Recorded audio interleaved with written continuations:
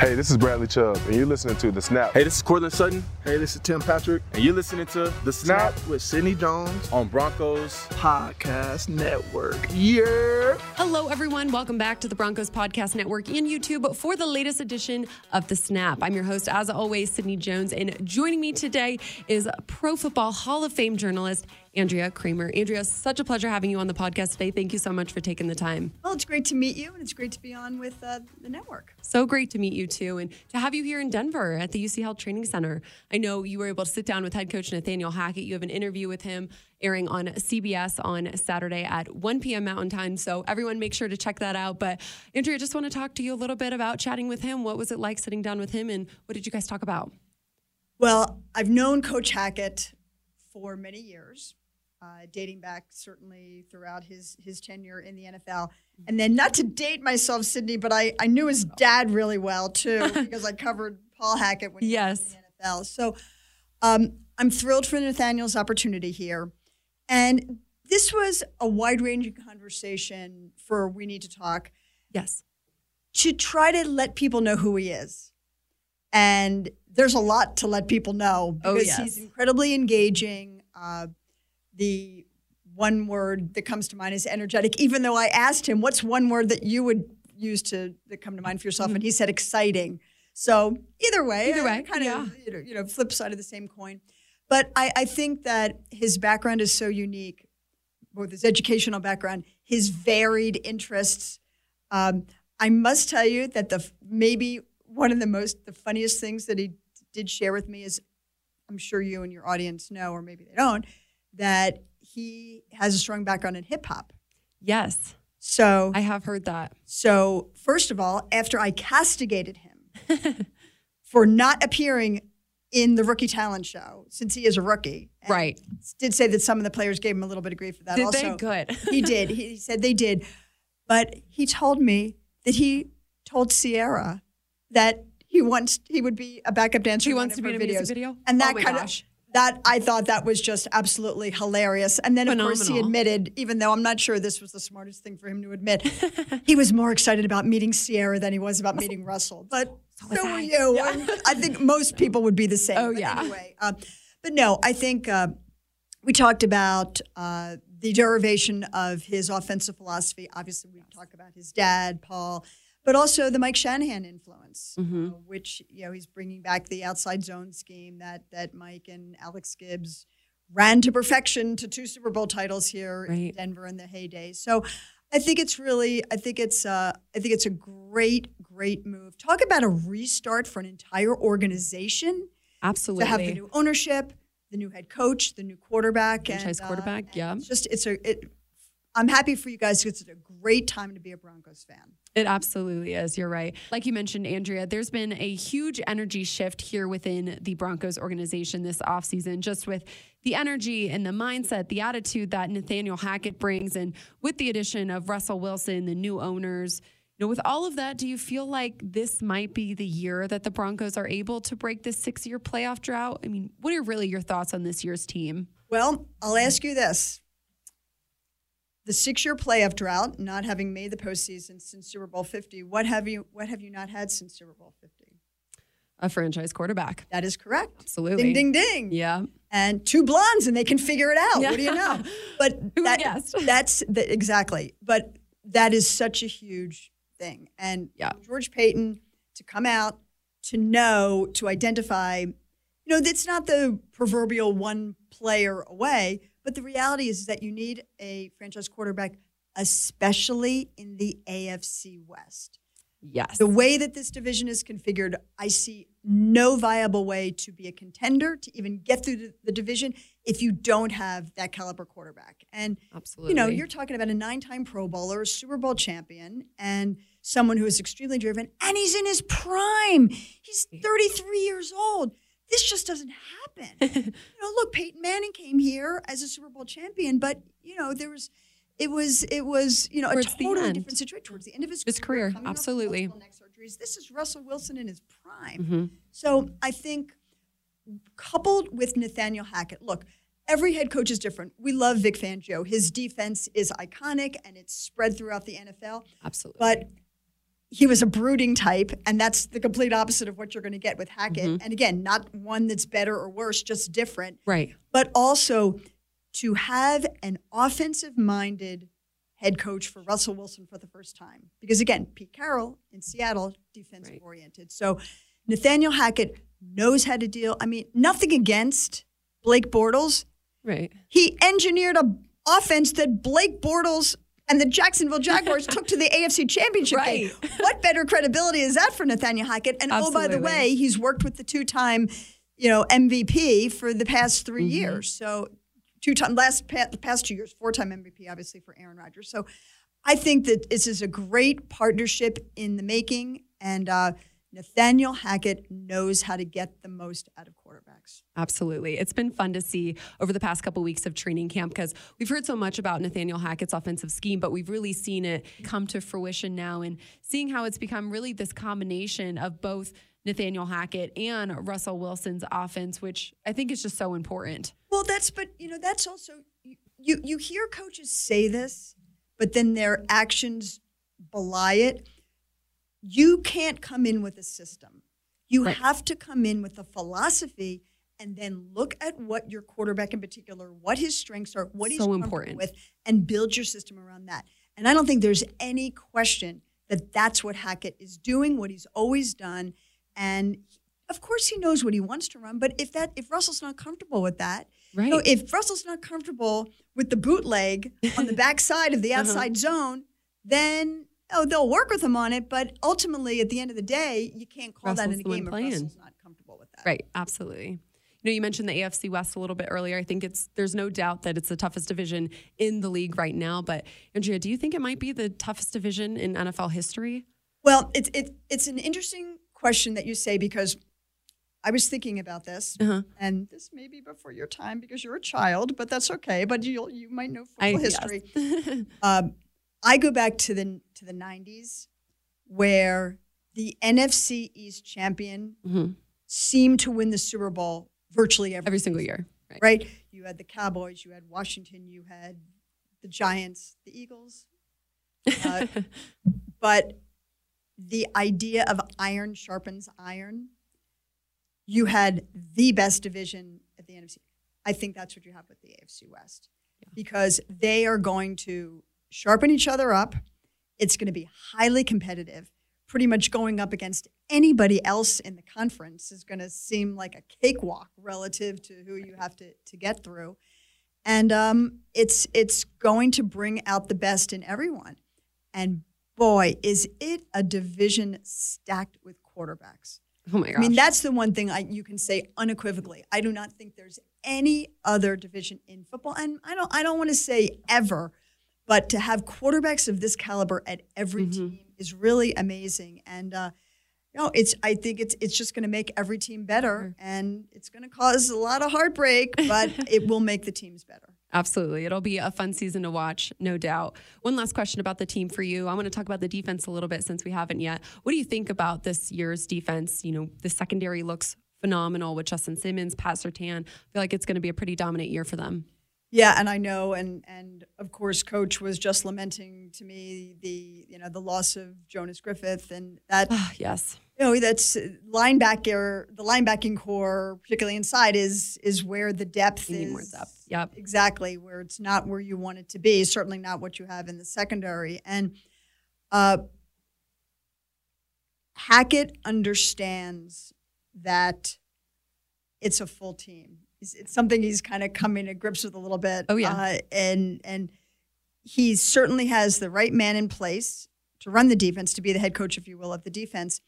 And personnel-wise, they have certainly improved. And to see the advancement of, as you point out, a Patrick Surtain. But there's no doubt that, let's go back to Russell's history, wins a Super Bowl in his second year in Seattle, they had the Legion of Boom. So for all of the greatness that Russell Wilson was developing, had the defense. And so it sounds like the big cliche, all three phases of the game. But that is, again, let's go back to this very competitive division. You've got good defenses and also defenses that added personnel, the Chargers with Khalil Mack and J.C. Jackson. So you've got You've got good personnel throughout the West, but there's no doubt that you hope this defense is going to be better, and it is going to be a key cog in the success of this team this year. I agree. Hoping so too. Well, Andrea, appreciate your insight on the team and your thoughts on the team, but want to switch gears now for a little bit. As many of my listeners know, here on The Snap, one of the main goals is to highlight some of the most prominent and dominant women in this industry, and you certainly fit into that category. So just want to talk about your career for a little bit. I know you have many roles, so can you tell me a little bit about your role with Amazon Prime Video, NFL Network, Real Sports HBO, CBS? I know there's so many facets to it, so... Yeah, Sydney, I'm really grateful that, especially at this point in my career, that I do have so many opportunities and that there are so many different hats that I get to wear. As an aside, and I don't want to forget to say this, I'm not sure if you're aware, the Broncos have always been extremely proactive when it comes to women in the community. So years back, for several years in a row, I used to host an event here in Denver called NFL 101. Oh, wow. Which was teaching women about football, and we used to have it at the stadium. Oh, that's phenomenal. It was tremendous. We had players come in. There were classroom sessions. The women got to go in the locker room and on the field, and it was just really encouraging to see how this franchise in particular wanted to increase its female base, but also the knowledge base. And I always tell women, there's two big things that I think are important. Number one, I tell this to female executives all the time when I speak to groups. The water cooler exists. So on a Monday morning, you don't have to know what call Hackett made on 3rd and 6 from the 20. Right. But you need to know who won the game. You need to know the highlights because the guys are talking about it. And if you want to be shut out of that conversation, and if you don't know anything, that's not going to be good. Right. So the water cooler exists, and you need to be conversant in the language of sports and in the sports headlines. The other thing that I think is that I tell women is, you may not know a third down from a down comforter, doesn't mean you can't learn about it. And the more you learn about the game itself, as well as the people that play and coach the game, the more you're going to enjoy it. Right. So, football is a helmeted sport. It's not like baseball. It's not like that. We don't know what they look like. There's so many of them. Even the Avalanche players, we sort of know what they look like, but it's different. So football has some unique challenges, but the idea that women can't learn about football is absurd. I agree. It's just absurd. It's like anything else. On the other hand, you can't just talk the language of football. So when I became the first full-time female NFL game analyst, yes, and half of the first, and to this date only, all-female broadcast booth with my amazing partner, Hannah Storm, it was very daunting. It was very daunting. So the night before our first game, my phone rings, and I look down and I go, "Hello, Coach." And it was John Madden, who I used to work with on Sunday Night Football, the amazing late Hall of Fame coach. And he goes, "Why didn't you tell me this? Why didn't I know this? How are you feeling?" And I go, "Coach, I'm scared. You know what less." Yeah. And I won't use profanity with your family audience. But he said, "Okay." And John Madden said to me, "Don't feel like you have to cram for the test. You've been preparing for this your entire career."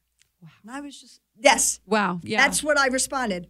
Wow. When John Madden tells you that, you better listen to that. Right. So it sort of I just got the chills. Right. It tamped down my anxiety level from about 100 to maybe a 60, but at least the trajectory was going down. Yeah. Right. So that was good. But it's been a great opportunity to call games for Amazon. We'll be doing things a little bit differently this year. Yeah. And then I get to go a completely opposite direction with HBO Real Sports, which to me is unparalleled in terms of sports journalism, long-form sports television, sports journalism.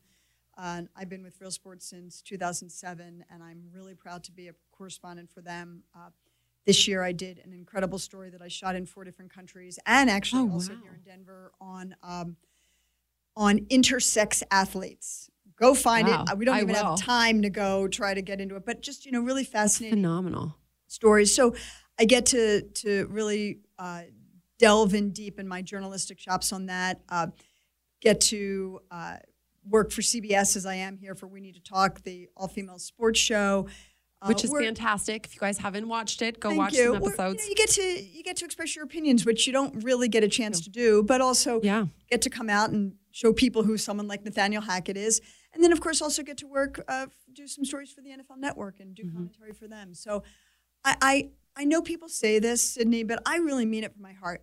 I have such gratitude that after all my years, all the Olympics and close to 30 Super Bowls and 17 years at ESPN, just I'm really proud of my resume, but I'm still, I'm the type of person where I will never stay in it when I don't think that I have the excitement, the drive. I'm putting in the time, I'm putting in the effort. Yeah, that's the passion for it. Yeah, absolutely. Yeah.